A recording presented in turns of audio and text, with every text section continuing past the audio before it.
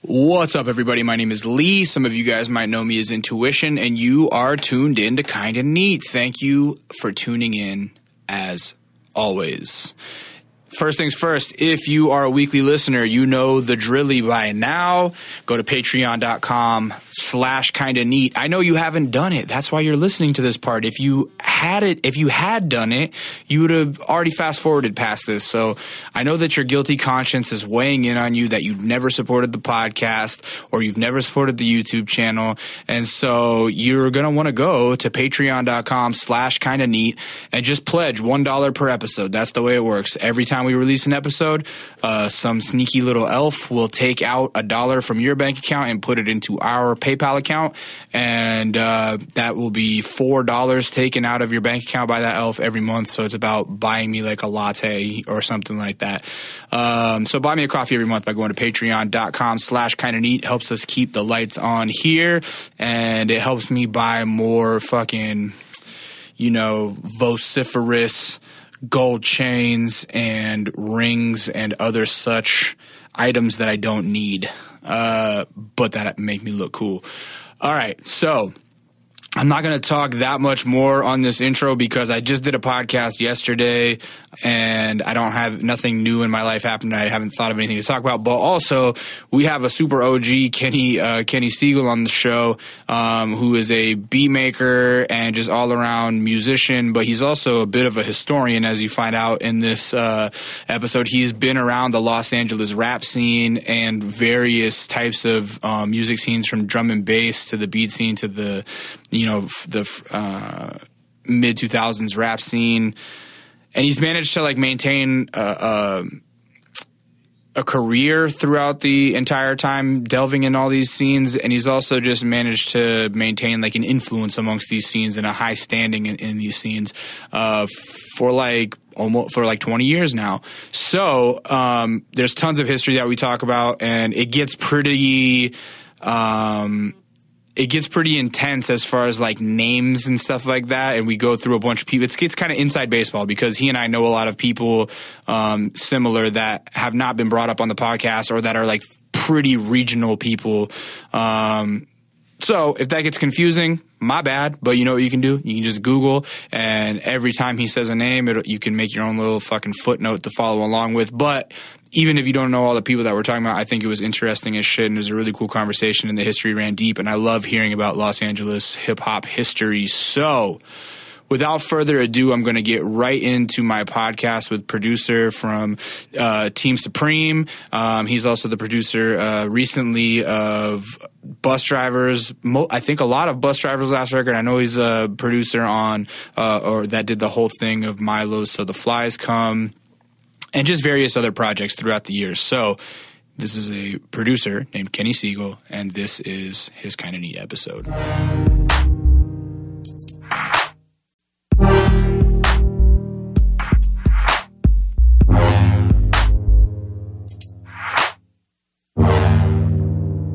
Kenny. Yo. So, Kenny, I don't know, you from Beat Team Supreme, yeah? Yeah. But, that's kind of a newer thing for you. Yeah, that's kind of relative to, my whole career, at least. It's kind of like the second act or the third act or something. Right. I moved out here in 97 for college. Yeah. Where'd you go? I was going to USC. Uh-huh. And at USC, I was going at the same time as Daedalus and Edit from the Glitch Mob. Yeah.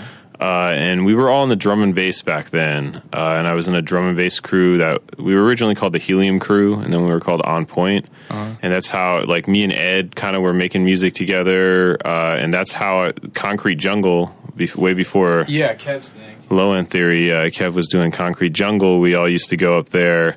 And that's how I met a lot of the Project Blowed MCs. So through that, I kind of started making hip-hop. And I think Kev actually brought Peace over to my house back when Peace was one of the residents at Concrete Jungle, or over to my dorm room, basically, to buy weed from my roommate at the time. And then we all ended up working on a song, or Peace ended up rapping on a beat I was doing that day called Fakin' the Funk. And that was like the first song I ever recorded with an MC, actually. No shit. What year was that? That was maybe like 97, 98. Or no, I moved here in 97. That had to have been like 99 probably. Yeah. So you'd been here for a minute and you were doing your thing in the drum and bass scene, and then just serendipitous happens and you meet Peace. Yeah, he just came over to my house. And at that point, I didn't think of music in genres as much. I mean, I was a drum and bass DJ, but as far as my beats, like I was just making beats. So like I didn't think of it like I was making a hip hop beat right now or making a drum. I was just kind of making stuff. So right. How long had you been DJing at that point? I mean, I started learning back when I grew up in Maryland and DC. Like my last like 2 or 3 years of high school, I met this guy who made beats, and he was a drum and bass DJ and a graffiti artist. So he was teaching me a lot. Like there was a couple of us that would just basically hang out. He had kind of dropped out of high school, but had this apartment that his parents were paying. I forget exactly what the deal was, but he had an unsupervised apartment where we could all go and like hang out and learn and smoke blunts all day. So, and he was like underage to be having his own apartment? No, he was like 18 or not. He was a few years older than me. But yeah, it was definitely some like kind of little like, I mean, it was like an artistic delinquent scene, but it was definitely like a weird little delinquent situation. So you're from DC? Yeah, well, Maryland is like what the part outskirts. Montgomery County, like Rockville, Maryland. Okay. Rockville, Maryland. Yeah. Were you always there, born and raised there? I mean, I was born in Silver Spring or Kent Mill, like all around that area. Yeah, like Montgomery County. Yeah. Okay, yeah. What did your folks do? My dad is a lawyer, but he's like personal injury kind of like a private practice kind of small time little thing. And then my mom. Wait, is that like? Do you mean like? Is that like an ambulance chaser? Or? No, not like that. But like I just mean like he does like small criminal cases I think he doesn't really do divorce or anything like that, but like just kind of all sorts of that type of stuff. And then my mom, she was a housewife / now she works at his office. Now that kids are all grown. Brothers and sisters? I got one sister who's younger, but I'm old, so she's pretty old at this point. Right, I know. I like always refer to my little brother, and he's like 32. Right, exactly. It's like my little sister, but she's 31. So. I'm trying to like use the word younger rather than little. Yeah. But, yeah. So what's growing up in Maryland like? Like, what were you into as a kid? Were you always like? Were you like the oddball rap kid? No, my hip hop reference was the guy who drove me to high school for most of high school was huge Wu-Tang and Gang Starr and J. Rue the Damage, like the whole DJ Premier like clique. Yeah. So he played all of that and Wu-Tang stuff constantly in the car. Yeah. I was more into weird industrial music at the time. I like Skinny Puppy? Yeah, Skinny Puppy and 9 Inch Nails and like Ministry. Yeah. And like getting real weird like Pigface. I don't know if you remember that. I don't know that. That was like a weird rotating band on Alternative Tentacles Records where each album would have a different like all-star cast. Like there's one that was like Trent Reznor, Flea, and whoever the drummer for Ministry was, and that was like the band for that album. Like but yeah, I was all into like weird kind of and I think a lot of that influences my music still, the production on that type of stuff. That was when I started realizing that production itself was an instrument kind of. You know what's funny? There's this guy that I credit with like putting me onto a lot of cool music very young. His name is Aaron, and he was one of my dad's friends. And I remember like my folks would go out of town sometimes, and he would end up like just camping at the house and fucking watching my brother and I basically. And he was kind of like an older brother because he was like younger than my dad, but older than us. And he put me onto like Rage Against the Machine's first record and like all these like cool bands that I'm still into to this day. But he had like a Ministry tattoo.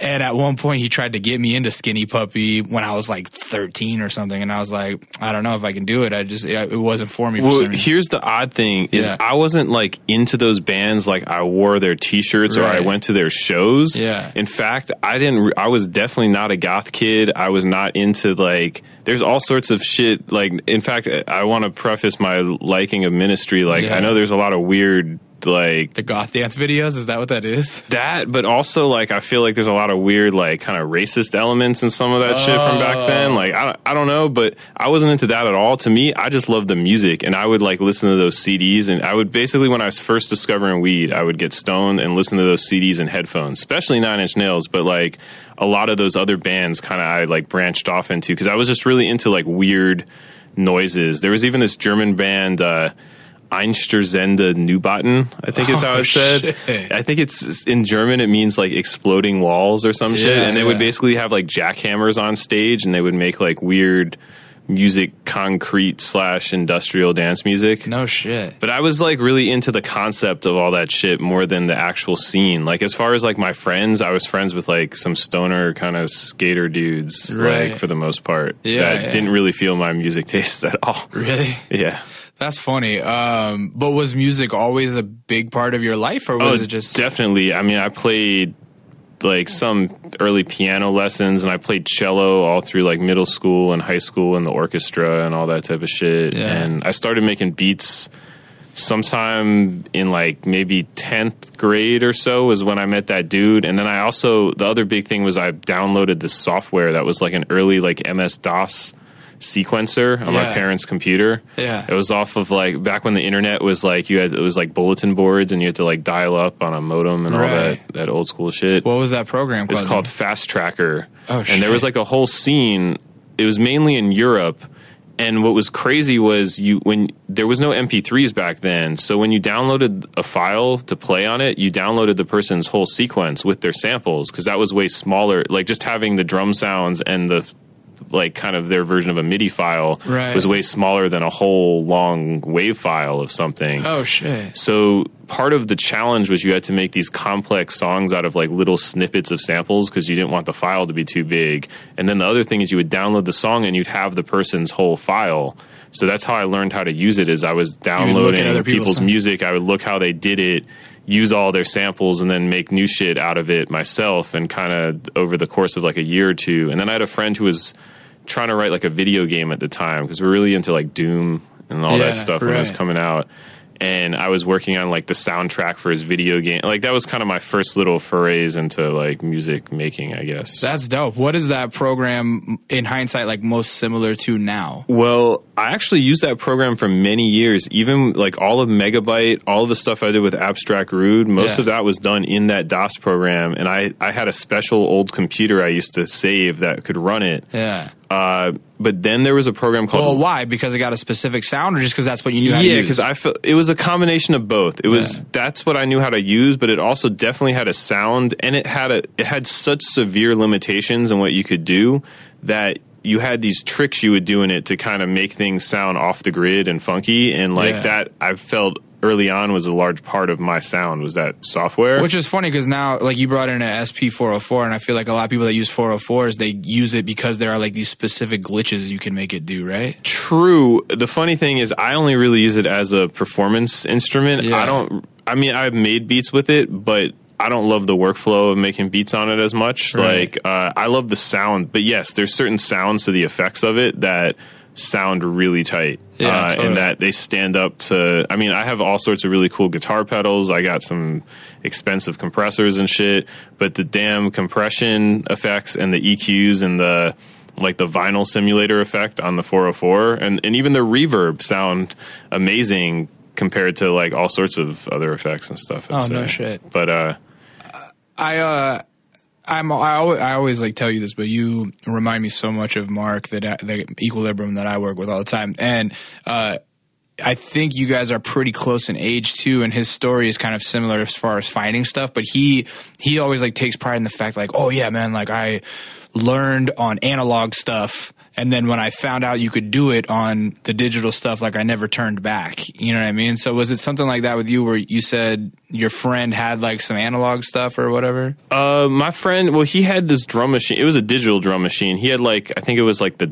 DR550 Boss. It was whichever one had like 4 tracks on it. So you could have like 2 tracks of drums, and then it had like a bass synthesizer, and then like a kind of a sine wave synth or something. Yeah. So you could kind of make a whole song, and that was what I cut my teeth on. Is we would and sine waves are the ones that sound kind of like buzzy, right? They well, sine wave is more like the pure tone, like you're thinking of like a triangle. But I think in fact you could probably choose what type of wave it was. It was any type of synth wave. Okay, and we would literally come to his house in the afternoon. One person would have headphones with the drum machine making a beat. One person would be DJing on the turntables, practicing, beat matching. Another person would be drawing graffiti and or rolling blunts. And we would just kind of rotate around. That was like... so hip-hop. Those are the it was, and it's funny because this guy's name is Cedric. He was a Chinese dude. Yeah. And then it was me, this Asian dude who was... to be honest, I don't remember, but I'm guessing he was like Filipino or something. And then this other guy, Dave. If he was a DJ, that's a safe bet. Yeah, probably. And then there's this other guy, Dave, who's now like a city councilman in like Maryland and whatever area he lives in. No shit. Yeah, so it was like a weird ragtag bunch of us over there. So did you get good at DJing? Like, do you know how to like DJ? Yeah, I mean, I got much better when I moved out here because when I first linked up in college with the Helium crew, and then we became On Point, I met this guy DJ Prolifics, who kind of became my sensei with like learning how to scratch and all that. I mean, it's funny. Back then, I thought I was the whack dude, and I was like the producer of our crew. Like I had to be decent at DJing because you wouldn't even be in our crew if you weren't. But I was definitely like the weakest, I felt. And now as the years have passed, like I feel my skill set is now like sets me up as like a strong DJ compared to a lot of younger kids. Yeah, but I've never thought of myself as like, oh shit, I'm like a dope DJ. Yeah. But I know how to scratch, I know how to beat match, I know how to spin vinyl, and I have probably 15 or more crates of it at my house. No shit. Yeah. What inspired you to pick USC to move out here? Hopefully my parents aren't going to ever listen to this podcast, but if they do, shout out to mom and dad. The weed. Really? I mean, real talk, I came out here with my family, like looking at some colleges. My parents were encouraging me to go to University of Maryland. I was going on a computer scholarship at the time. Like SC, I had like a small scholarship in the beginning for computer engineering. And I spent a night in the dorms when, like, it was one of those things where, like, when you're visiting colleges and your parents are like drop you off at the dorms for a night. Those are like always the best movies. And I smoked real weed for the first time because all I had smoked was East Coast like brick weed up until you're right. I'd never seen real chronic before, and I smoked it in the dorms that night and was basically like, I want to go to USC. That's so funny. Do you know what's funny about that? Because in the 90s, like before weed was like so fucking scientific like it is now, and like there's just good weed everywhere. That was a real concern with people where I was from Alaska and I would come to visit my cousins in California and they would have great weed, but then they would hear like, oh, you're from Alaska? Holy shit, man. Matanuska Thunderfuck, like blueberry, like there was regional weed. Right, regional weeds. They're like, you get MTF, man? Do you get blueberry? It's like, I guess, yeah, you know? Man, the summer after my freshman year, I brought probably about 2 ounces back to Maryland. That was like the only time I think once college started that I came back for the full summer. And you were like the most popular kid in Maryland? We went up to University of Maryland. People. The funny thing is I didn't want to sell any of it because I wanted that for the whole summer. Yeah. People were offering me like $40-$50 a gram for it. Like they had never seen anything like that. Really? And the funny thing is back then there was no security. Like I had it in like my pockets on the airplane. I think. Like, it wasn't even a big deal. Dude, I went to France for like a school trip in high school and I flew back with hash on me in my jacket pocket, like not even tripping. There was like no security. That was like, it was safer to have it, I think, on you back then than in your bag because you weren't going to really get. There wasn't drug dogs and there wasn't there's no x-ray things there's an x-ray thing, but it was like whatever, you know? Yeah, I just don't remember security being a concern back then. Right, like, totally. That's hilarious. Yeah. I remember one thing before we move on back to what you said about Mark. One interesting thing is when I first moved out here, one of my good friends from high school was actually a really big fan of whatever like the first thing that you must have done with Mark was. Really? Because his name is Jeff Tobias, and he's friends with like the band Lake Trout, and he's also friend. Do you know like C's Mike? I do know C's Mike. Yeah, so he's friends with C's Mike. He produced a little bit on his own, but like he was more just a fan.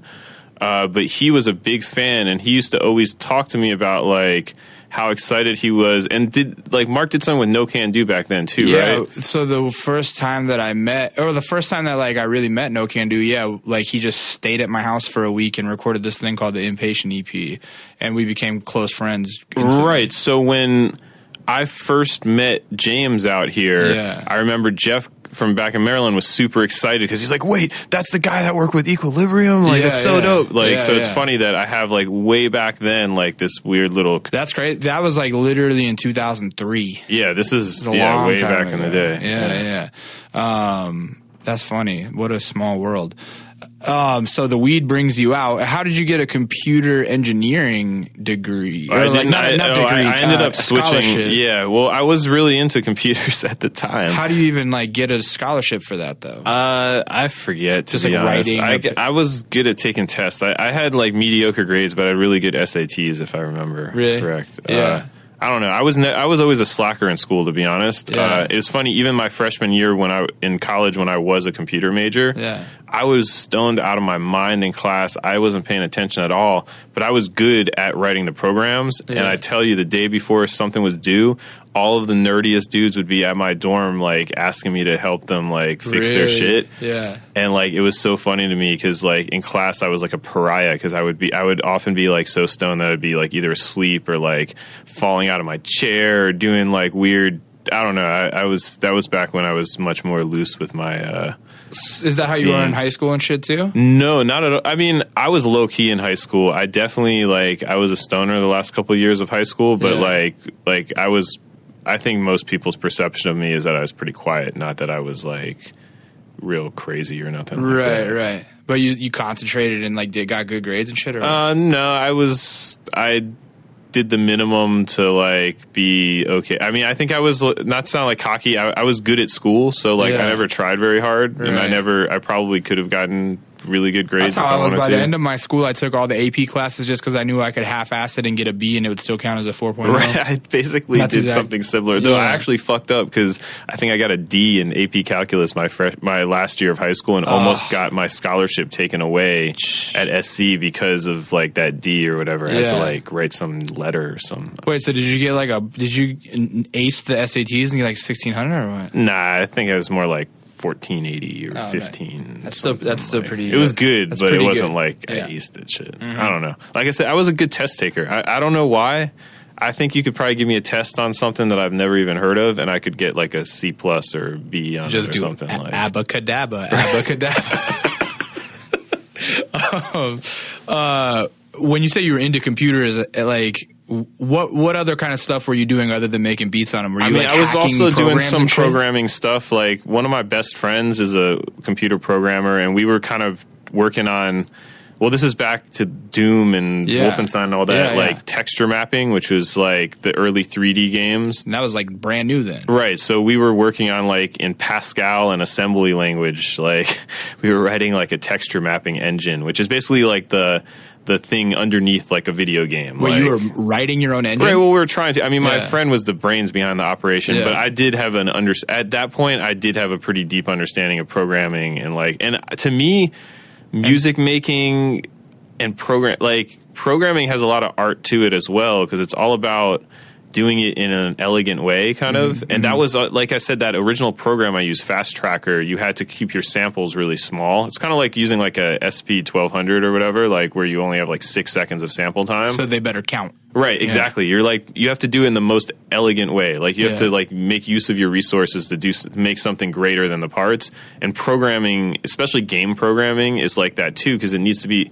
back then computers were so slow, you had to make it as fast as possible. So like, you can add two numbers together, but what if you just take the binary and shift them to the side, and that's the same as multiplying it by 2, and then you could do that a bunch of times to do the same thing as adding the two numbers, but use a lot less clock cycles on the computer.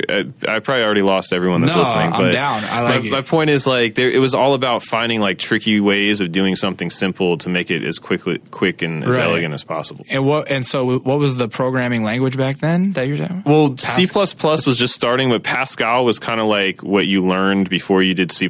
And did people use Pascal at all anymore? I know so little about programming at this. I mean, I barely even know how to use my iPhone anymore.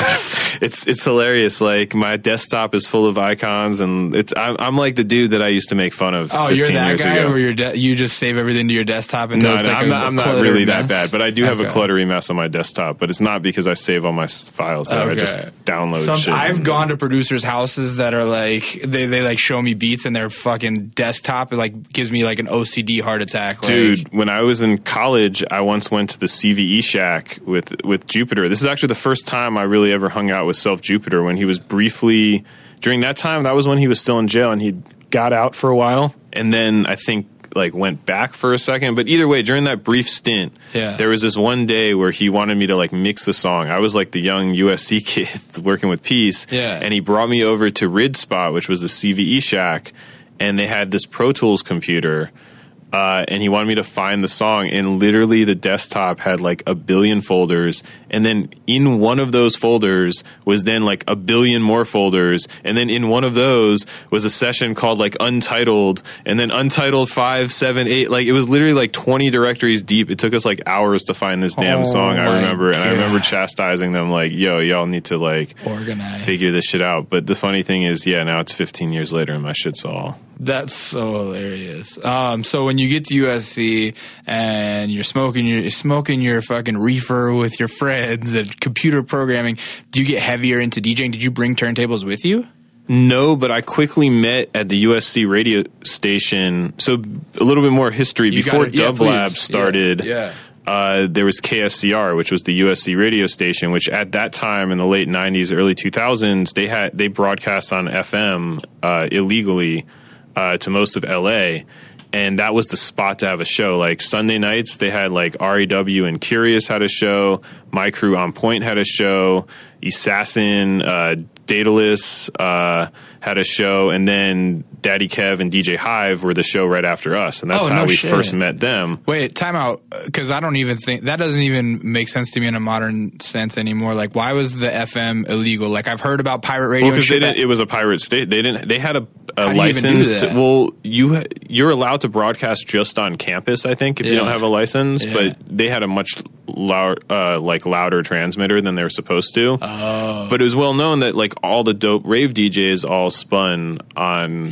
KSCR, and like I even met like some of the guys from Wu-Tang came down once. Like, they would have like legit stuff, and it was all run by Frosty and his brother Derek and Alfred Daedalus. They were like kind of the station managers back then. Whoa. So eventually the FCC shut them down sometime probably around like 2000, 2001, something like that. And is college radio still dope? Because I mean, when I was in Santa Barbara, it was the same thing. Like, college radio up there, I think KLOS or something like that. It was fucking I don't know dope. if it's cracking the way it used to be. Like, it was like a big deal when I was a young rapper to like go get on the college radio station. Totally. Like, and like being on CMJ was like a career barometer back then. Well, I don't even know what CMJ means anymore. Right, totally.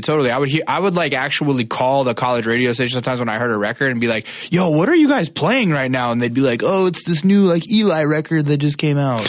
You know, dude. One of my early jobs actually was working at Spectre Radio Promotion, which at the time that was right above Vinyl Fetish on Vermont. I don't know if you remember that record store. Do you know where like on like Vermont and just past Hollywood there's like the extra large store and all that? Yeah. It was on that block. There was a really dope record store called Vinyl Fetish, and above it DJ Hive briefly had a studio up there, and then there was this company called Spectre, which I believe they're still around, and they were like one of the top independent radio promotion companies.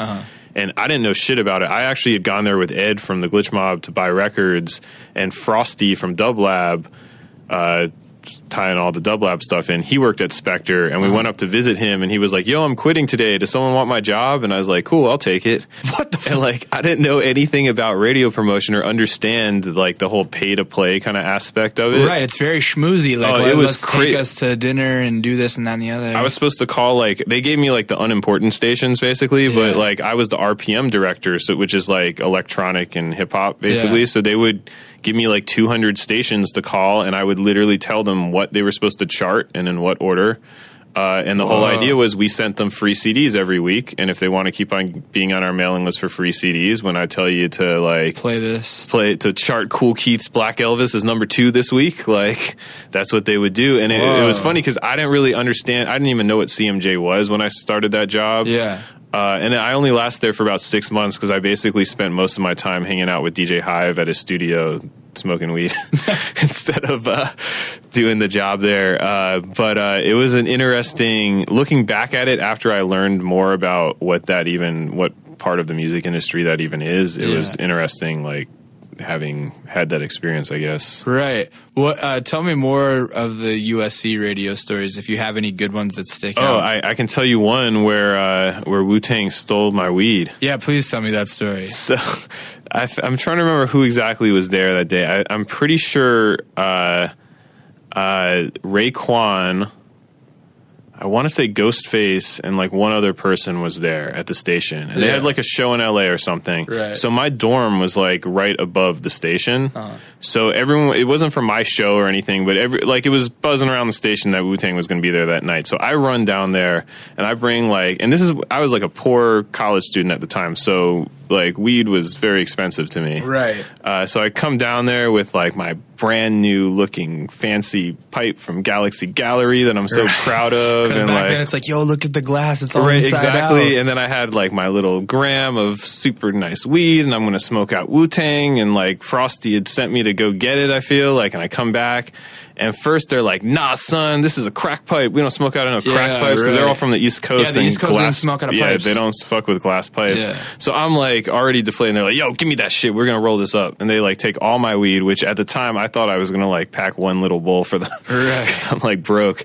And then some shit happened where someone came to the station to get an argument with them. I think it had something to do with like Loud Records. Like that might have been when they were like getting off of Loud someone came and started yelling, and basically their security dudes just hustled them into an SUV, and like they roll down the window as they're pulling off, and they like there was some moment where kind of I was standing next to the SUV and I was trying to like be like, yo, get my weed back.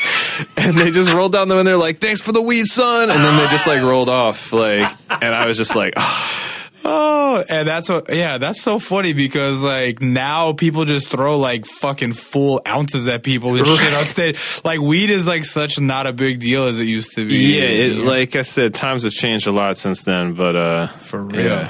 That's hilarious. So you meet Kev at the radio station? Yeah, so Kev and Hive, I feel like this is before even Concrete Jungle had started. They were pretty new on the scene as far as like the drum and bass scene. Yeah. Because Hive is also from Maryland. He had moved out here. I know Kev, obviously. Shout out Kev. We're in his studio right now. And he is like a fucking mentor to everyone in LA pretty much everyone. Yeah. But I'm not that familiar with Hive.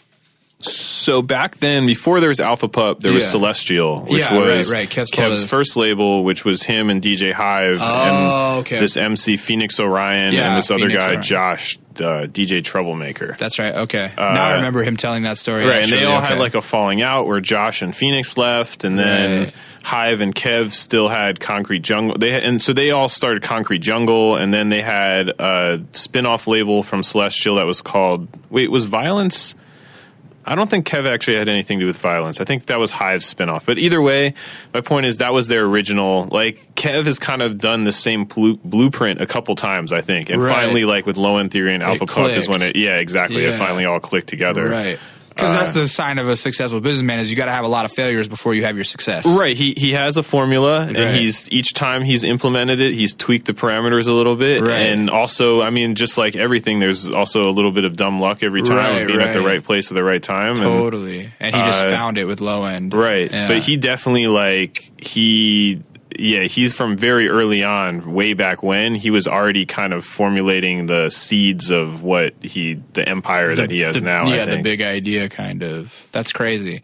And so when you're meeting these guys, is it like, hey, what's up? I DJ. Can I play your shows or what? Well, the funny thing is back then, they were all jocking us because we were kind of big in the drum and bass scene. And my sensei dude, DJ Prolifics, Carlos, he was considered one of the best like scratchers outside of RAW. He was probably like the second best DJ in LA for drum and bass. Yeah. And Hive's whole angle is that he knew how to scratch also. So him and Carlos instantly connected, and they used to come to they had the show right after ours, and then we would hang out during their show, and then they'd come up to the dorms and they'd scratch with Carlos sometimes. And that was how we first met them. Yeah. And that was... And so were all these guys college students at the time? They weren't in college, like Hive but they were college age. They were a little older, right? No? Kev is maybe like a year or two older than me, I think. Oh, okay. Or I don't know how old Kev is, but I think he's just a few years older than me. Right. Everyone was young back then. Right. I mean, the other weird thing is, so Hive was also I didn't know this back then, but he was like an intern at Enterprise Studios back then.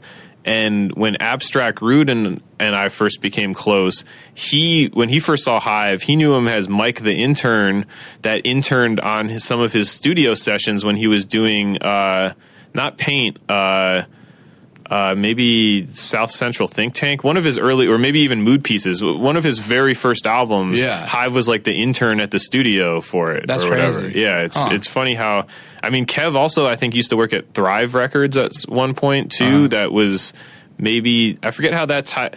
Like, everyone has been doing shit since, like, the 90s, basically, that all kind of, like, interweaves out, like, with each other. Well, and it's funny how everyone who's been doing it for so long, you all stay in contact loosely one way or another, but everyone's path kind of leads to different places. And like, while Kev is finding his success on the business end of Low End and still as a thriving DJ, and just record label owner, like you're having this second coming as an artist. Right. I've been super lucky that I've kind of started I've kind of found a home with some MCs that are relevant right now where that really resonates, like the stuff we're doing. Yeah. And it's really cool. Even like Elvin, how Elvin's kind of reinvented DJ himself Nobody. a few times over the years. And like, I mean, shit, even Elusive. Elusive's another guy who's kind of had like a second coming recently. Right.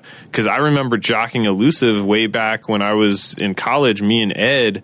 I remember buying that single he put out that had AC Alone on it. That had that really distorted song. I mean, speak of the devil, I mentioned Eli for some reason, but I think Eli and Elusive worked together on some stuff. They did. I think Eli was on that single too. It was like a Elusive vinyl that had that song. I think it was called like Electric something. That was the one that I loved. It had like AC Alone, but his voice was all like distorted on it or something. But I think there might have been an Eli song on there too. But yeah, like there was a time when I was probably 18 where I was like, yo, if I could just be like Elusive and put out a vinyl with AC Alone, that would be the best. Like, at that time, it felt like putting out a physical copy of something with like official artwork and everything. Like you were on then. Oh, totally. Right? I remember thinking like, oh man, when my first CD comes out, like, oh my God, I'm going to turn this $1,000 into $10,000 and then like, it's going to be so on. No, the real shit was when I did Megabyte with Peace. Yeah. Battle Axe got that in the listening stations at Tower Records. Whoa. And my parents were able to go to Tower Records and like see my shit in the listening station. And that was definitely like, all right, it's real now. That's like, tight. And the funny thing is that was back when you got advances for albums too. Like so you got some chips off that. Yeah, you know what? It's funny. Like people were handing the whole thing we did with Battle Axe, Mad Child at the time. That was when they had just gotten signed to like EMI or whatever their deal with Swollen Members was. Yeah. And they briefly moved to LA, and he was literally like the Godfather. Like if you would roll into their spot in Marina Del Rey, you'd play him the first 3 songs for your album, and he'd cut you a check for $5,000. Like, what? Like literally, that's what happened. Ab brought me there. We played him like the first 3 songs. Yeah. Ab even made me burn a different CD. I remember because I had my favorite 3 songs in the beginning, and he's like, "Nah, he's not going to like those 3." He's like, "All he's going to listen to is 3. Let me put these 3 songs in the front." Wow. And like we went there, and yeah, he like wrote us a check. Is this when you're already out of college? Yeah, that was like towards the end of college, I think. Like, college did you end up graduating college? I did. Like, there was a moment where I switched to the music school, and then there was a moment where I really felt like it didn't make sense. But most of how I was able to go to SC is That's my grant.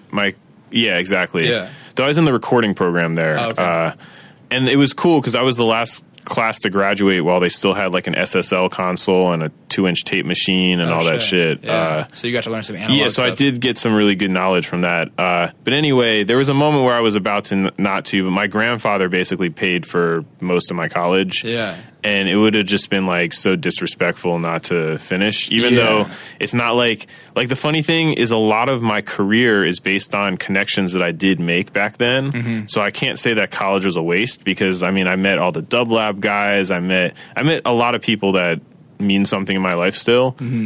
But the degree itself, I don't think actually meant anything for my life. Totally. I feel the same way about college. And I think that a lot of people that end up in the creative arts feel that way about college, where it's like, yeah, sure, you like had a bunch of fun and met a bunch of people, and that's what really helped you, but the actual schooling part maybe didn't do that much. Yeah. I mean, the only time my degrees ever helped me was when I worked at an after school program. I got 15 an hour instead of 12 an hour because I had a bachelor's degree. There you go. Like, stuff like that. Yeah, I look back, there was a long time where I thought like, oh, my college education didn't do shit for me, and now I look at the stuff I'm doing and I'm like, oh no, it all started to pay off. It's just like it took a long time, because I wouldn't know how to do any of the video stuff I do or the photo stuff I do if I didn't go to school for it. So true. Anyway, blah blah blah blah blah. When you get out of college, what do you do? At that point, I was still like we were making money being drum and bass DJs. I was working jobs like at after school programs, and I was doing I was DJing for Abstract Rude. Like I did a fair stint where like DJ Drez kind of retired from being Ab's DJ, and I became his touring DJ for a few years. Well, so okay, then let's go back a little bit. I think this ties out. If this were like a movie, we were back to the scene where it's like, life's crazy. You want to see how I got here? Because you started with the Peace story. Right, this is the Get Down. Right. So the Peace story, you meet Peace, and does that kind of just like, that's what like opens you up to the MC world? So that just sent me on a whole tangent. So shortly after, the conclusion for young people listening, if there are any youngsters listening, Peace is a member of the Freestyle Fellowship. One of the best MCs of all time, Seminal though, that's LA never rapper. gotten his due in any way, shape, or form. Right. I mean, a lot of his raps would still fit in with what's currently popular, I would say. Like, he's highly influential in if you like A$AP Ferg, then you would love Peace, because I think A$AP Ferg sounds like vintage Peace all the time. There you go. So that sent me on a whole tangent, and the conclusion of the Peace story is, so he comes over and he does that song with me, and I was just like 18 or 19 at the time. I didn't know about what was going on. He was living on Kev's couch at the time. Kev and Hive had a spot called the Auditorium in Mount Washington, and Peace is super crazy too. He's schizophrenic and has like multiple personality disorder. Like some crazy drug and alcohol problems. And he's gone on documentaries and talked about that and stuff, so that's not like new information. Yeah, I'm not like putting him on blast or anything. Right. And this was the time in his life when it was first it's really sad looking back at it, because we were all young. I didn't really even realize what was happening, but this is when it was first manifesting itself. And that generally manifests itself in people in their mid to late 20s. That's when that starts showing its signs. Yeah. So he had what we would call a nutty at Kev's house. And Kev kicked him out. And I get a call. It's like, yo, Kenny, let me come over and finish that song we did the other day. And I come over and pick up Peace, not realizing that he wants me to pick him up because he just got kicked out of the place he was living on the couch at. Right. And he literally lived with me on various couches of various dorms and apartments for the next 3 to 4 years of my life. Shut up. I didn't know that. Yeah. What's that changed like? My whole life, because basically now I had a member of Freestyle Fellowship living in my dorm. Yeah. So like all the Global Flotation dudes would come over, like John and Thavius Beck back when he was called Adlib, and like Ino, Zagu, Pterodactyl would come over. Yeah, I don't know if this podcast is making sense to anybody. These are all like but for me, I love this because these are people that I was like scared of when I first moved to LA. You know? These are all like the younger gangsters of Project Load at the time, like the young hungry dudes. Right. So they were all coming over because they who are like people like me and James and Dumbfounded. Those are the OGs. Those are the OGs. I wasn't ever really a Blodian, but I was just around them. You know what I mean? But I knew to be like intimidated of those dudes who were like really aggressive and good rappers. Right. You know? Right. These were the aggressive good rappers. So they would all come over. That's how I met Ab first. He came over to work on something originally with Peace, and then I ended up doing the song Birds of a Feather on Paint, and that's how me and Ab, and then so in the aftermath of shoot forward a few years. Wait, hold on. Don't shoot forward a few years. Let me ask you this. When Peace moves into your dorm, do people know who he is? No, but people were scared of him. Like, it was so crazy. Like, because him and, do you know Joseph Limeberg? No. He's half of, him and Terrace Martin are the guys that did like most of Kendrick's last album. Okay, I know Terrace Martin. Joseph's the trumpet player, and he's also played for like Snoop and hella people. He was really good friends with Peace back then, and him and Peace would I would go to class and they would sit on campus and just holler at girls the whole day. Oh shit. And then we'd all meet up and smoke weed afterwards, and like we'd come back, and actually the girl that I dated for almost like 5 years in college, the first time, the way I met her is this little Vietnamese girl knocks on my door one day and she's like, "Hey, this guy named Peace said that I should come over and say hi," or something like that. I'm like, "Hey." So it wasn't her, but it was her best friend that ends up like becoming my girlfriend. Like, and literally some girl that Peace had like hollered at in the lobby of my dorm or something like that. That's fucking hilarious. How would he like eat? Like, it doesn't sound like he was working if he's living on your couch. He is like a superhuman person to be. Again, this all goes back to I was so young. Like, looking back at it, I say this stuff like feeling like bad about it, I guess. But he like wouldn't eat.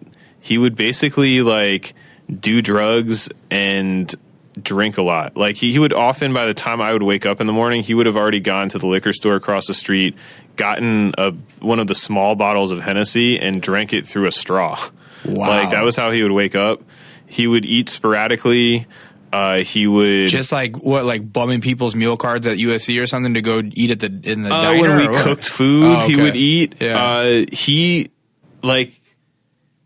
I mean, I don't want to make this whole podcast about Peace, because Peace has a really crazy life story about his younger years. But he basically like never learned, I feel like, a lot of like the basic like life skills or at the time, like, it seemed like, he would just drink and do drugs, and he has this metabolism that was like superhuman, because he would ingest cocktails of things that would pretty much kill anyone, and they wouldn't even seem to faze him. Like, he would do like 10 hits of like, I remember him and Kev and Hive all did some gig in Hawaii, and he brought back this vial of liquid acid, and he would do it like every night in a row. Like, and he would do it with different rappers at our house. I remember one day, literally, I'm making beats in my bedroom, and I open up the door, and Peace and do you know Orko, the psychotic alien? Yeah. Peace and Orko are sitting on my couch in the common room, crying, like bawling like little girls together on like 8 hits of this acid. And I literally just go back in my room, shut the door. I'm like, I'm not going to go out there again for the rest of the night. What is your mentality like with that? Was it kind of like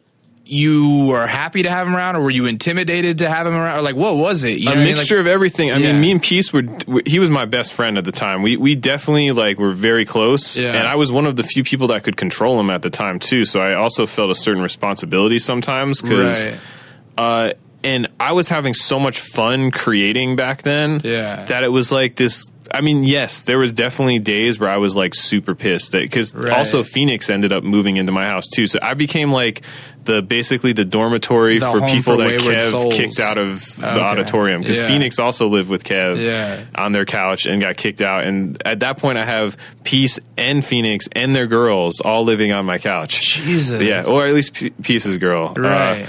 But it was, there was days where I hated that shit. There are people that have sort of this black hole of creativity around them that just kind of like sucks you into it, and then you don't mind it so much that that's exactly what it was. Yeah. And Peace also back then, he would do a lot of crazy shit, but he was also the type of dude that in the morning would like have cleaned the whole house or something like that. Like he was one of those guys, he would break the PlayStation, but then he would like go buy some cheap video game thing the next day or something. Like, he was always trying really hard. Just when I thought you couldn't get any worse, you went in, like the scene from Dumb and Dumber. It was exactly like that. And like you said, it was that vortex of creativity. He was one of those people that was so wildly creative, and it was so much fun to be around that creativity. Exactly. And also that was at a time when, I mean, everyone needs to like have their like shedding years where they just like work really hard and don't do anything but like work on their craft. Right. And that's how I accomplished that, is like I was either scared to come out of my room when they were on some crazy drugs, or just like didn't want to deal with anyone. I mean, saying I was never scared to come out. That's an exaggeration. You but know like what I mean. I would just not want to deal with all the shit going on in my house. Yeah. So I would just stay in my room and work on beats some more. Right. And that's how you get really good at something. Like, And so how during that process you named a bunch of people that started to come in the circle as well, but that's around the time that you met Ab Rude? yeah, so I met Ab around that time, and then when the whole USC era finally ended, the house that we were living at, there was like a fire, and we all had to move out. No, that sucks. Yeah, it really did suck, and everyone kind of scattered to the wind. I was living at my girlfriend's mom's house for a while in San Gabriel, and then we were recording a song for Ab's, not Paint, Showtime, the album after Paint. Okay. And I didn't have a studio anymore because my stuff was on storage. So Daddy Kev told us that we could come record at his house. And this is when him and Danielle lived in Silver Lake at the time. So we come over and record the song, and Danielle's all like, hey, like, I think there's a house. I'm telling the sob story about how my house caught on fire and I have no place to live. And she's like, I think there's like a house for rent right around the corner. And then Ab's like, hey, you know what? I'm trying to move out of my spot. And we literally went and looked at that spot, and we ended up moving in there. You and Ab did? Yeah, so then we lived in Silver Lake together for like for the next 5 years, and that's when I started DJing for him. And that was kind of like chapter 2 of my career, was like the Abstract Rude years. What year was that, you think? Probably like 2004, 2000. All right. Yeah, 2004, because we went to Europe together in 2004, and that was right would have been there. around the time that I met you too, because I think that I met you as like, oh, this is. I was Ab's roommate. Everyone knew me as Ab's roommate. Right. Well, I think Ab's roommate and Ab's DJ, and like James was around Ab and them a lot. No Can Do was around them a lot, and that's when he was kind of like my entry point into the LA scene, because I was living in Santa Barbara, but I would come down to LA to visit with him, and then we would go to hella rap shows together, and he knew everybody and would introduce me to everybody, kind of.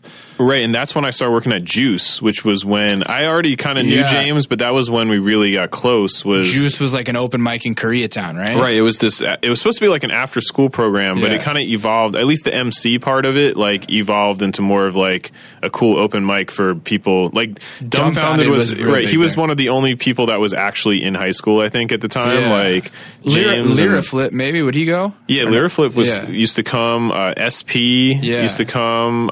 That's how I first met open mic also. That's one of the ways, one of the first things I knew open mic was like kind of involved with was Juice. Right. He used to ride for Juice heavy, like as much as the Bloat almost. Yeah, because he was really into he's always had like a aspect of like community activism in his career. Yeah. So and even after I left Juice, he did some more stuff with them, because him and Ross G, they went to like Uganda. Like, did you ever hear about that? Yeah, and that was all through Juice also. Yeah, he has a great reference to that song, or in one of his songs about going to Uganda and the radio host asking like, where's all the guns and the bitches? Oh, that's right. Yeah.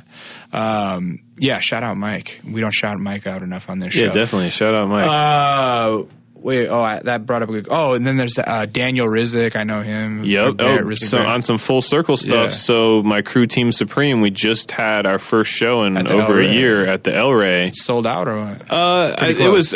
Well, wait. I'm going to ask that again and just say sold out and go. Yeah. Yeah.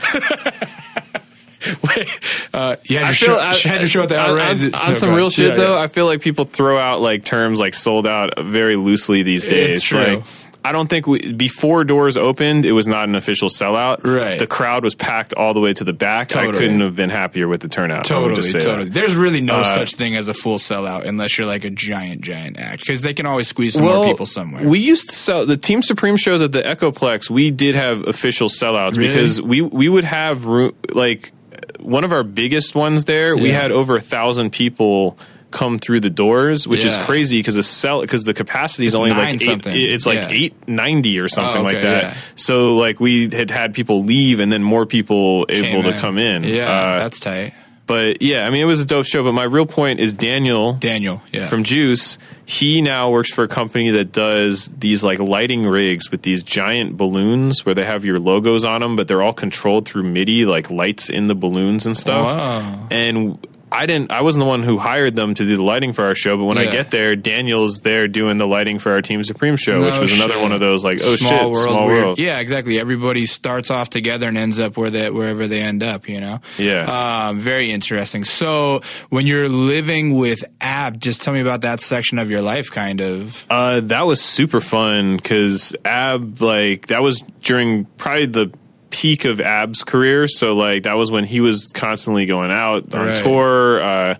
We would always have, he like got signed to Rhymesayers around that time. Yeah, that was towards the, I lived with him at the end of the Battle Axe years and the beginning of the Rhymesayers years. Yeah, that's right. He was like fully on Battle Axe. That's right. Yeah, okay. Yeah, he's always been like the free agent of Project Blowed, like with some of the out of town labels. But yeah, those were awesome years. We were right in the middle of Silver Lake before it was like cool to be in Silver Lake. We were walking distance from the Little Temple, or now it's the Virgil. Right. So we used to always be at the Root Down and like Sketchbook and all of that stuff. That was Sketchbook like a really is the OG. Like that's like kind of almost where like Low End Theory kind of spawned. Or like a lot of the I would say stars that's where Brain Feeder basically came out of. In fact, one of my biggest regrets is that was literally like down the street from my house.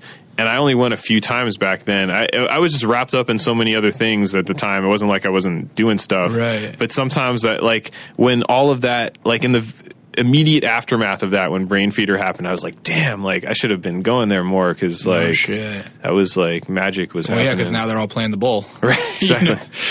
That was an amazing show. I went there the other night. Nice. It was good. Yeah. Were you making most of Ab's beats at that time, or where is he getting beats from? I mean, Fat Jack has always been his main producer. Right. I have one or two beats on each one of his albums since we became friends. I was also engineering a lot, though, like Paint and Showtime. I did a bunch of the recording sessions and some of the mixing sessions. And that was also where me and Kev that was another time where me and Kev crossed paths a lot, was on those Paint sessions. Basically, me and Kev were the two engineers that he would use on everything. Who were you making beats for around that time? Or were you still working on beat stuff? Yeah, I was still working on beats. I mean, that was around the time where I made my Ken Can Cook album. I remember Ken Can Cook. And that had all the Project Blowed guys on it. Yeah, and I remember like James everybody like made a song about food, right? Yeah, exactly. I would make a meal and then invite different people over. That's right. So yeah, This is when concept albums were like a big deal, you know? People wanted to have a concept. So tell me the concept of Ken Can Cook. So, I mean, I've always been into cooking, so I would basically just cook a meal and then I'd invite an MC over and we'd eat it and then do a song about it. Some of them were fully literal, like I had a big barbecue that was a posse cut where everyone rapped about barbecues, or like one song I made jerk chicken for Dr. Oop, and then he wrote a song that was all about going out with different girls and it's not working out, and then he jerks chicken at the end of the night. That's hilarious. I was just trying to remember Dr. Oop the other night. I feel like I've forgotten more rappers than like most people learn about in their life, but I used to live in Pomona when I first moved here, and I would go to the Glass House, and so I'd always see like Phoenix Orion play like opening act or like Subtitle or I would see Driver there all the time, like Tumex, like all those guys would just go to the shows because it's a half hour outside of LA, and they were just always trying to get stage time. But I actually saw Dr. Oop like play a gig there and bought his CD off of him off the street, and it was like one of my favorite records that year. Dude, he's so good. He's fucking dope. So I have an album with him too from those college years we did. Wait, which one? It's called The Memoirs of Planet Lovetron. It didn't come out until 2006. We recorded it in like 2000 to 2002. Okay. But because of various issues, it never really came out. Like when I was into Dr. Oop, it was like 01, and then I think I bought another record off of him in 03. Right, you probably liked him when it was like Just the Three of Us was the big single he did with DJ Revolution, and then he had, or that was the one with Thess One actually, and then he had some song that had like a Lauryn Hill sample on that I loved so much. Yeah, he's super dope. I mean, I still work with him. I actually just put out a project with him last December. No kidding. And we toured Canada for it. I mean, he's always been like a real low key dude. He has a lot of fans out in Canada that he tours like a circuit up in British Columbia every year. Right. But yeah, we just put out a free project you can download from my Bandcamp or from my SoundCloud page called The Cuffing Season that we put out that has some really dope songs on it, actually. Nice. Well, shout out Dr. Oop. Yeah. Tell me more about Ken Can Cook. So yeah, Ken Can Cook happened. That came out on Project Blowed /Decon, which was like the parent label for Blowed at the time. Right. And that was also like further. That was kind of when I first called in all my favors. I'd been recording for free for like everyone in LA for so long. So that was like when I was like, all right, well now you got to be on my album. Right. But it worked out really good. And then that was also the time when I started doing the TV music. Right. And that was kind of when my career, I wouldn't say it went on hiatus, but I definitely like... You got an adult job. Yeah. I mean, it was an adult job making music all day, but it was still like an adult job. So I didn't focus as much on my stuff. And then I was dating a girl who was a musician too. So I like was helping her with her stuff a lot. How is it... when you are a music maker inherently and you get a job where that becomes like all of a sudden it's like now there are deadlines to make stuff, you're not doing it on your own timeline and you're like being forced to be creative on a schedule, does it affect the brainwaves and the creativity, or was it easy to just kind of like get it done? No, it definitely affects it. I mean, first of all, having a job where you have to be creative every day on demand it's an emotional roller coaster. Like it makes you feel awesome some days and it makes you feel like shit other days. And definitely there would be like an ebb and flow of like when I would be doing it, when I'd be killing it at work, I would probably not even work on music at home for long stretches. Because if you make music for 12 or 14 hours in the studio all day for someone else and maybe made a lot of money doing it too, you're not really super motivated to work on your stuff, or you don't even know what your stuff sounds like sometimes because you've been working on other people's stuff. Like making jingles and shit. Right. But then there'd be times, though, I mean, my company, we made TV music. My specialty wasn't really like corny, like jingly. So like I'd more be making hip hop beats or rock songs for car commercials. Okay. But either way, yeah, like there'd be times where I would be doing horrible at work, where I'd have like dry spells of not selling anything, but I might be killing it at home every day. So it would kind of go back and forth. Definitely it was, I mean, I've said this before, I don't think I'm the most talented of my friends that make music, but very few people I know could ever have worked at that job because of the type of pressure of like having to come there every day and make music. Yeah. And somehow I was pretty good at that. And I learned a lot about both my creative process and just like myself, like having to do that like all those years. Right. Well, so like specifically, what was it that like what was it about that job? Like not how did you get it, but what did you do? So I was a composer at a company. It's called they're called like a music house. Yeah. And basically they get hired by everyone from ad agencies to film directors to video game makers to make custom music.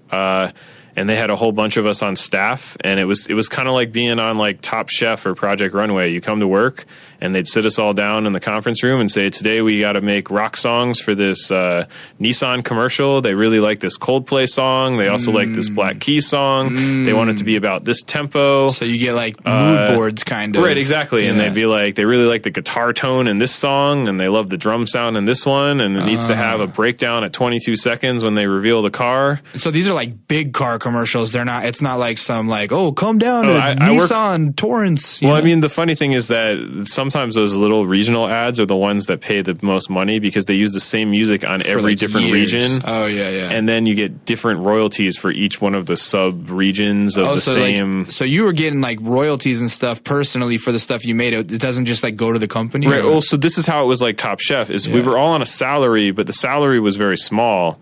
But when you win... So they'd give us all the jobs, but there'd be like 6 or 8 of us competing. So then we all go to our studios and we have like anywhere from a few hours to a few days to do this music. Whoa. I mean, sometimes you'd have 10 pieces of music a week you had to write. So then you work on the music, everyone turns it in, and then the client chooses one, and that person gets paid a lot more. Right. And even that was weird because depending on the job, winning it could be anywhere from a few $100s to like tens of thousands of dollars, and they wouldn't tell you ahead of time.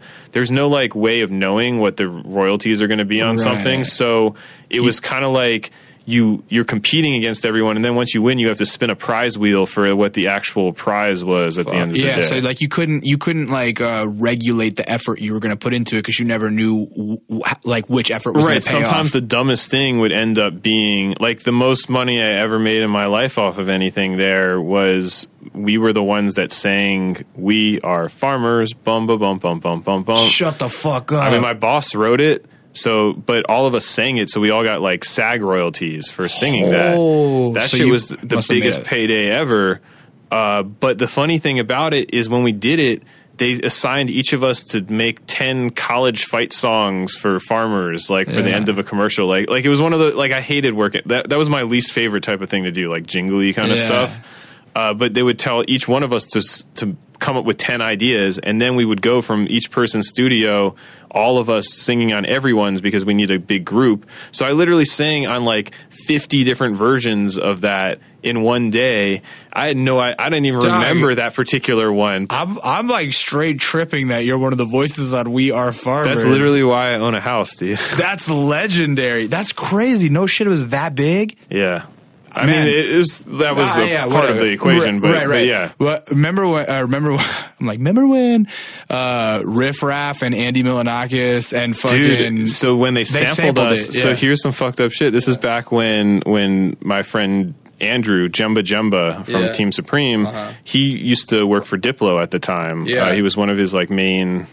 I don't know if ghost producers, they're collaborators. Like, remind me, because I have a full circle story about that too. Okay, so Jemba worked still for Diplo at the time. Yeah. And when that happened, it was because my work, part of why we were getting paid so much royalties on that is because we retained the copyright, my work did. Yeah. So farmers had to contact us to sue Mad Decent because we were the ones who owned the copyright and had the standing to sue. So the day after, I guess, we sued Mad Decent, on YouTube, the video for that song, for the Andy Milonakis song, said this song has been taken down due to copyright claims from Elias Arts. And Andrew knew that's where I worked, and he called me up. He's like, Kenny, like, what happened? And I was like, tell Wes, like, I'm really sorry. It has nothing to do with me or whatever. That's so funny. But yeah, that was totally some full circle shit. I was gonna say, like, earlier when you were talking about the influence of Peace and just how like influential he was as an artist. To put it in perspective, he was on Diplo's first album. He was on Diplo's first record in 2004. In fact, here's a crazy thing about that. Yeah. Is that Diplo was trying to,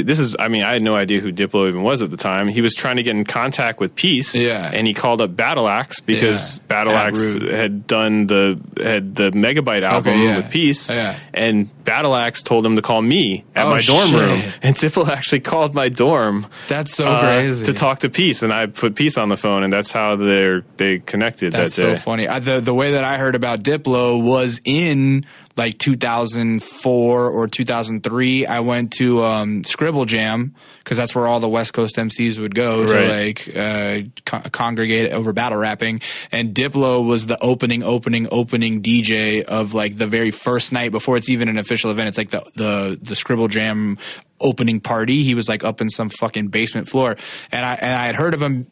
So I heard of him because of that.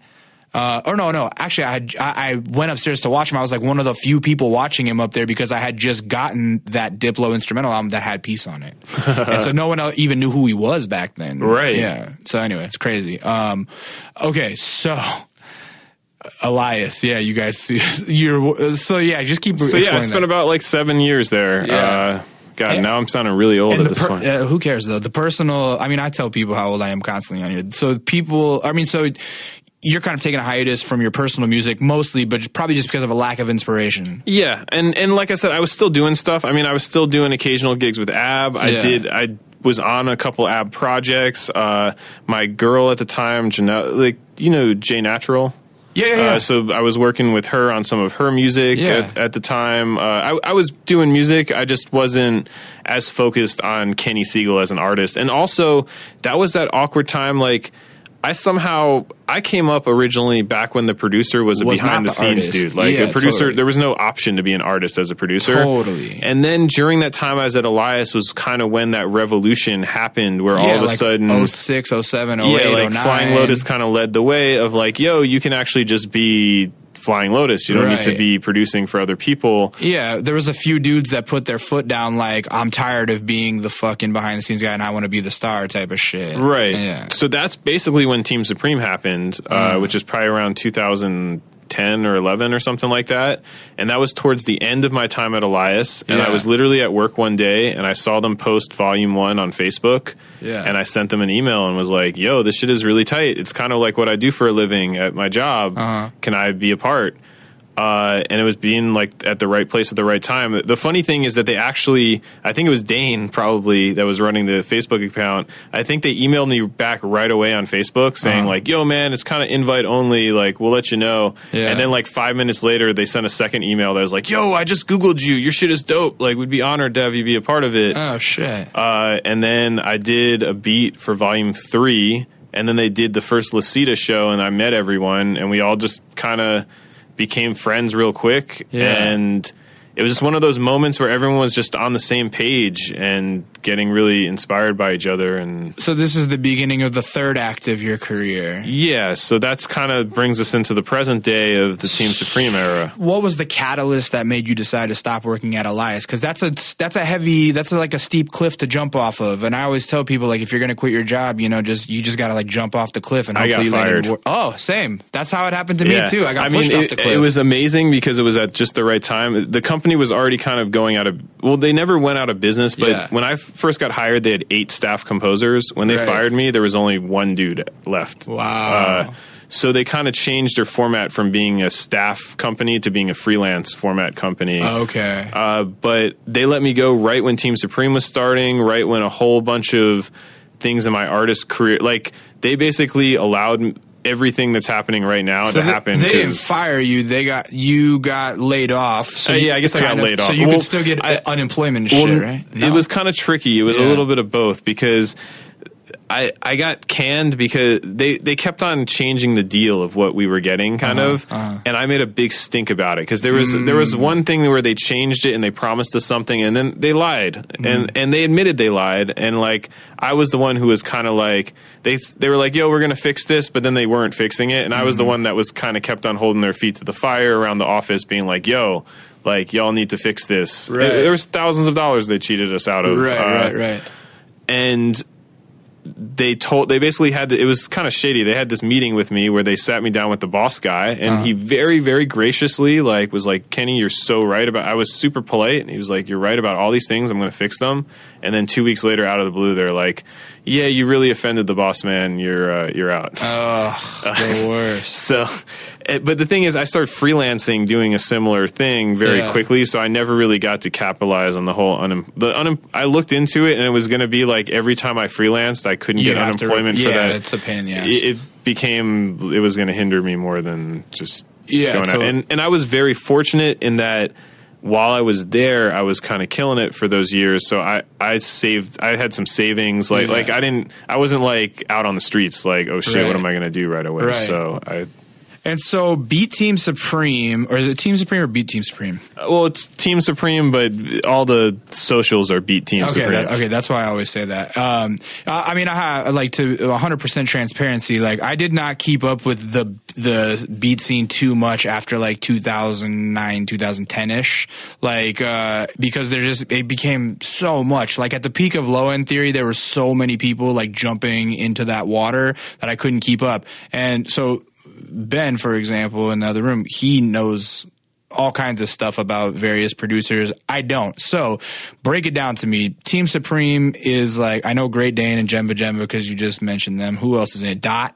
Yes. So, the core group was a bunch of kids that went to Chapman University that were all in Steve Nalepa's class. Do you know Steve? No. So Steve I don't even know Chapman University. So Steve Nalepa is kind of he's about 10 years older than me, but he's a similar kind of dude in that he's like a connector of like he's been a part of so many different scenes and groups of musicians and taught so many people. But anyway, he had a class at Chapman University, which is like a music conservatory in Orange County. Oh, okay. That was like an electronic music class. Yeah. And over the course of a few years, he had Jemba Jemba, Dot, Great Dane, Preston, who at the time, Preston and King Henry, and those two used to be called Virtual Boy, and they were on Alpha Pup and kind of had like a decent career on that. Uh-huh. Now, also Mike Parvizi was in the class, who's Penthouse with Preston. But basically, he had this class where he would have them all make beats and kind of share them every week. Uh-huh. And when they all graduated, Mike and Preston, Preston and Dane, kind of for a joke or out of boredom, were like, hey, let's keep on doing what we were doing in class. And they sent around the Biggie sample of like My Team Supreme, Stay Clean. Mm-hmm. And they're like, everyone flip this sample and make a beat, and they made a mixtape out of it, and that was Team Supreme Volume 1. And it was really just sent amongst those people, and then a few other friends of theirs. There was a party at the time going on called The Melt, and that was this guy Roger, who now goes by DJ Hoodboy, and PJ, who goes by Prom Night. They all had different names back then when Team Supreme first started. Right. And a few other people. Goodnight Cody, who was called Snorlax back then. Oh, I thought his name still was Snorlax. Oh, yeah. Now that he's like had some official releases, I think he realized that you can't be called the Pokemon name. I feel like I started hearing Snorlax because of Lowleaf or something. Is that yes. Well, you know what? Is Lowleaf and Cody used to be roommates back in the day. That's okay. Yeah. When I met Lowleaf, I think they were still roommates. Yeah. Cody's another one of those dudes that's been in he was also the bass player for the punk band The Addicts. Oh shit. Which they're all like in their 50s, and the bass player died, and when Cody was like 19, he was like their touring bass player. Oh shit. Yeah, he's done a lot of we're going deep into the circles. I'm sorry, this is going to have to be highly edited. This is going to be the longest podcast ever. I mean, I don't give a shit. We're naming names, and you guys can sort them out with Google for yourself. Yeah. Okay, Wikipedia, take note. I mean, the thing that I've found really interesting about you since you started with Team Supreme is I feel like you've had a real renaissance sound-wise. Like, I think that, I don't know if it's just being around a bunch of young motherfuckers or just that big group environment of, like, competitiveness, but there's a distinctive, I think, change in your sound from what I knew Kenny Siegel back in Ken Cook, which is what I was familiar with, and like the Kenny Siegel of like Eat the Rich, you know, because there's just like a ton of like bounce in the beats now or something. Yeah, I think it's a little bit of all the things you just said. Yeah. I mean, part of it was a rejuvenation of being around all these dudes that a lot of them are 10 years younger than me, but are just killing it, and so. It's that same energy that I used to feel when I was around Peace back then, right? Of this like just really exciting creativity. Uh-huh. It's some of that. It's also that like if you do this long enough, you start figuring certain things out. Right. And also part of it. But I will say, if you do it long enough, sometimes you also like start to sound like an old motherfucker. True, you do get stuck in ruts, but I feel like, I mean, like I said, I think in the beginning of this, I was also saying like Elvin, Elusive, a few of us from back in the day, I think have kind of finally found our footing in the new paradigm of how you do shit, and found a sound. And also I got to credit a lot to some of the MCs that I've hooked up with more recently. I mean, me and Bus Driver always worked throughout the years together, but we became a lot more close in the like 2010 on kind of era. That's when I started recording all his albums. Yeah. And then he brought me in. Well, and I think Driver's been having a fucking... He's also having a renaissance. That's what I'm saying. Yeah. He's having like a new career renaissance as well that started around, what's the one with Perfect Hair? Yeah, Perfect Hair. Actually, one of Elvin's beats is like the one that made me... my favorite Driver song is the Troglodyte Winds. Oh, yeah. That Elvin did. I fucking love that song. And when I heard that, I was like, whoa, this is like a new Bus Driver sound. You know what I mean? Like, totally. Yeah. Anyway. But yeah, him. And then he introduced me to Milo. And then when we started working together, I went on that tour, the Perfect Hair tour. Yeah. And just... kind of, I've definitely hit a stride. I mean, my sound's always evolved over the years. Like, I feel like I've had a lot of eras of sounds. Yeah. In fact, it's funny because we talked about open mic earlier. There's like an era of kind of electronic-y beats that I made, like from maybe like 2007 to 2009 that Mike just loves. Every time Mike comes over to listen to beats, I play him new stuff, and then I'll play him like a few old ones from that era that never got used, and he always ends up picking something from that era. I think Mike is like quietly a pop star. You know, he like, I look at his songs like Good Hair, or no, I Really Like Your Haircut. Oh, yeah. You know what I mean? Like, he wants to make some dancey songs sometimes. Oh, definitely. I mean... And that's one thing, that's another factor of where I feel like I've hit a stride recently is that music, a lot of the genre boundaries that used to exist have all kind of come down, and you can make things. I feel like it's the era of, not to sound corny, but like songs like Hey Yeah, even though that came out a long time ago, but how that kind of just transcended everything. Right. I feel like it's the era of that type of music right now. Yeah. And that's something that I guess I excel at, in that I've made so many different styles of stuff through the TV stuff and all the different hip hop and electronic stuff, and I can finally kind of use all of that together to make a modern sound. Exactly. Yeah. While in the past, I feel like that was something that kind of hurt you. Like you had to be more like follow the rules of the genre and stuff. While now it's cool to kind of just have like a cool sound that you can't really tell exactly what it is. Right. Right. And I think, that's been part of it also. Like, and like I said, I've been really just blessed to be around a lot of creative people that drive me. I'm definitely someone that I can be lazy and like a procrastinator, and like when I'm around people that Team Supreme, it was like there was a very competitive spirit amongst us, but it's like a fun competition, not like trying to bring each other down kind of competition. But that definitely makes me do my best work when I'm around that.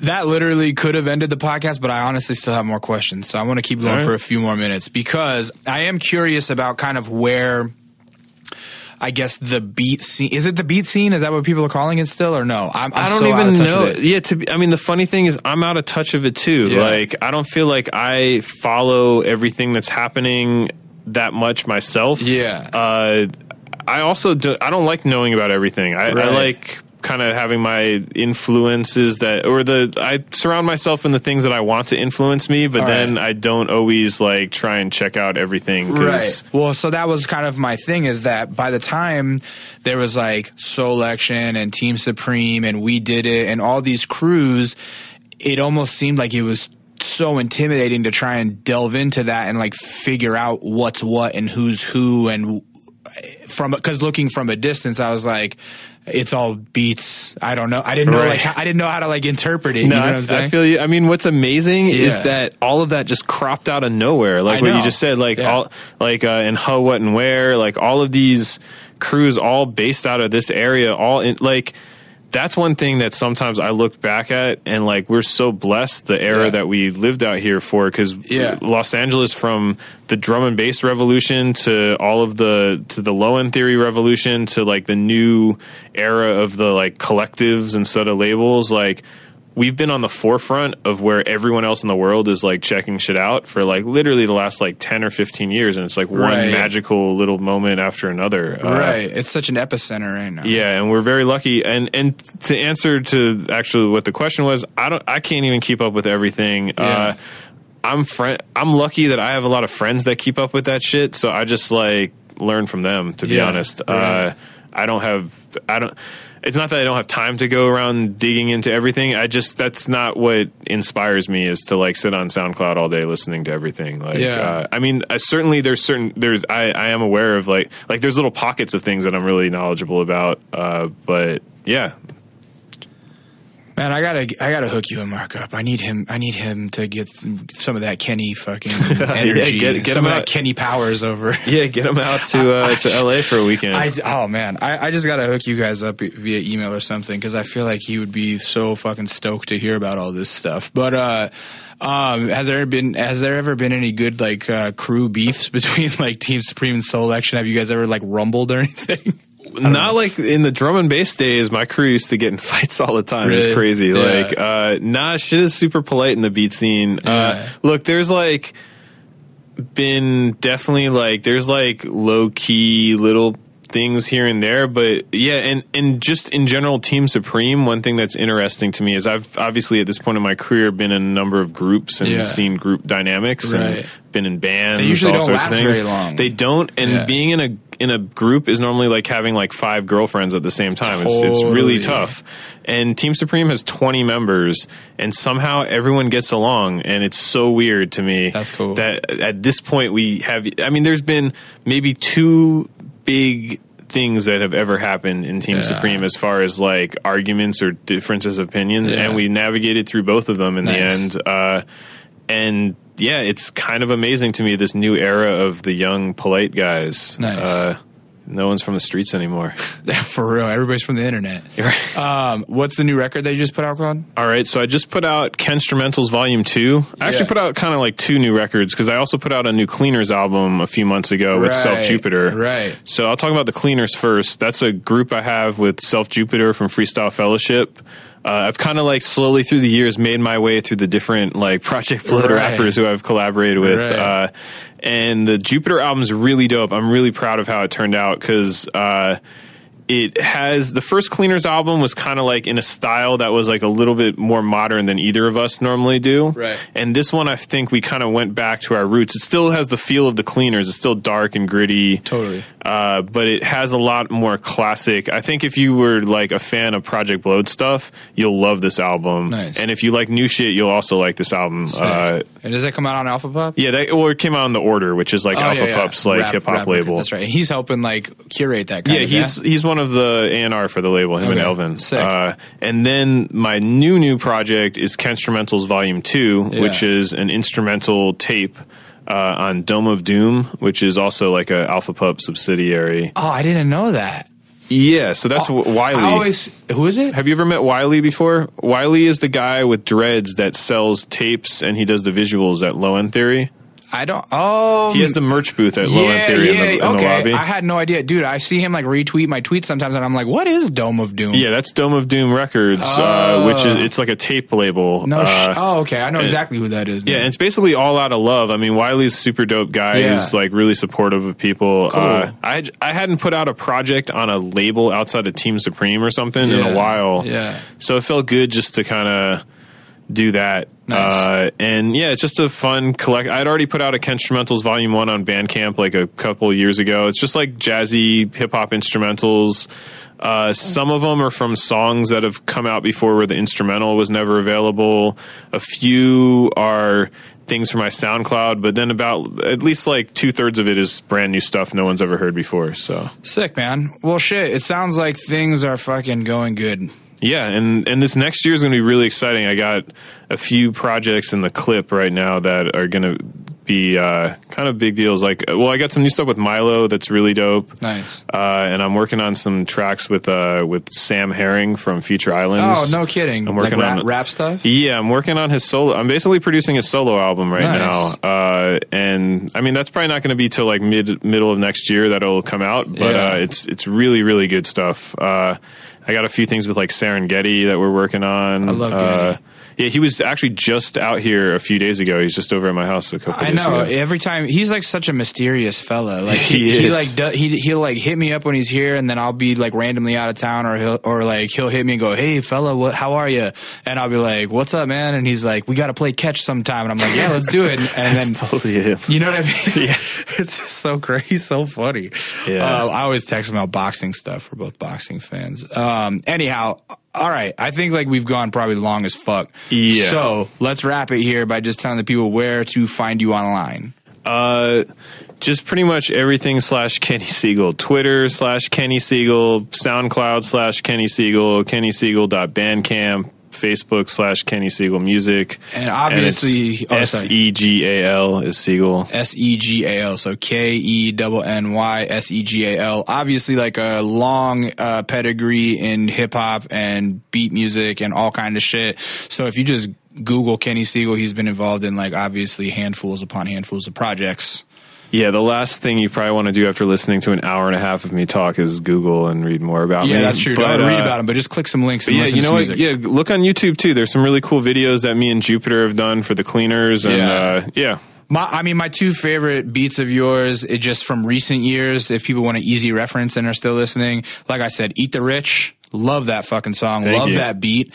And the joint on Milo's record with Driver and Anderson .Paak. Oh yeah. Actually, you know what? That one's on Bus Driver's record. Even though that could have been on Milo's record, it was. And actually, everything on So the Flies Don't Come, right? Yeah. That whole record is great. You produced that whole thing. Yep. That's Milo. So those two songs in that project that I just named, very easy starting point for modern Kenny Siegel. Definitely. Bang. All right. This is the part where I'm going to talk about my social media and you'll look at me weird and I just go, my name is Lee. Some of you guys might know me as Intuition. You can follow me on Twitter at It's Intuition. Follow my man behind the boards, Ben Shim, making the shit sound buttery at I Am Database, base with 2 S's, and he's being very patient. We're doing a lot of work this week. Shout out Ben. Follow us as a unit at Kinda Neat. Tell a friend of a friend to like follow us on fucking Twitter. I want more Twitter followers, and I don't tweet enough on there, but just help me out. YouTube.com/kinda neat, where you're going to see Kenny Siegel perform a beat tonight with an SP404 and some other fun tools. Search for that podcast app in your app. If you're listening on a computer, you're doing it wrong. Just like download the app, search for Kinda Neat, subscribe. Every time we release an episode, you'll get a little update on your phone. It's fantastic and easy. Leave a 5-star review. Shout us out. Tell us who you want to see on the show. What else?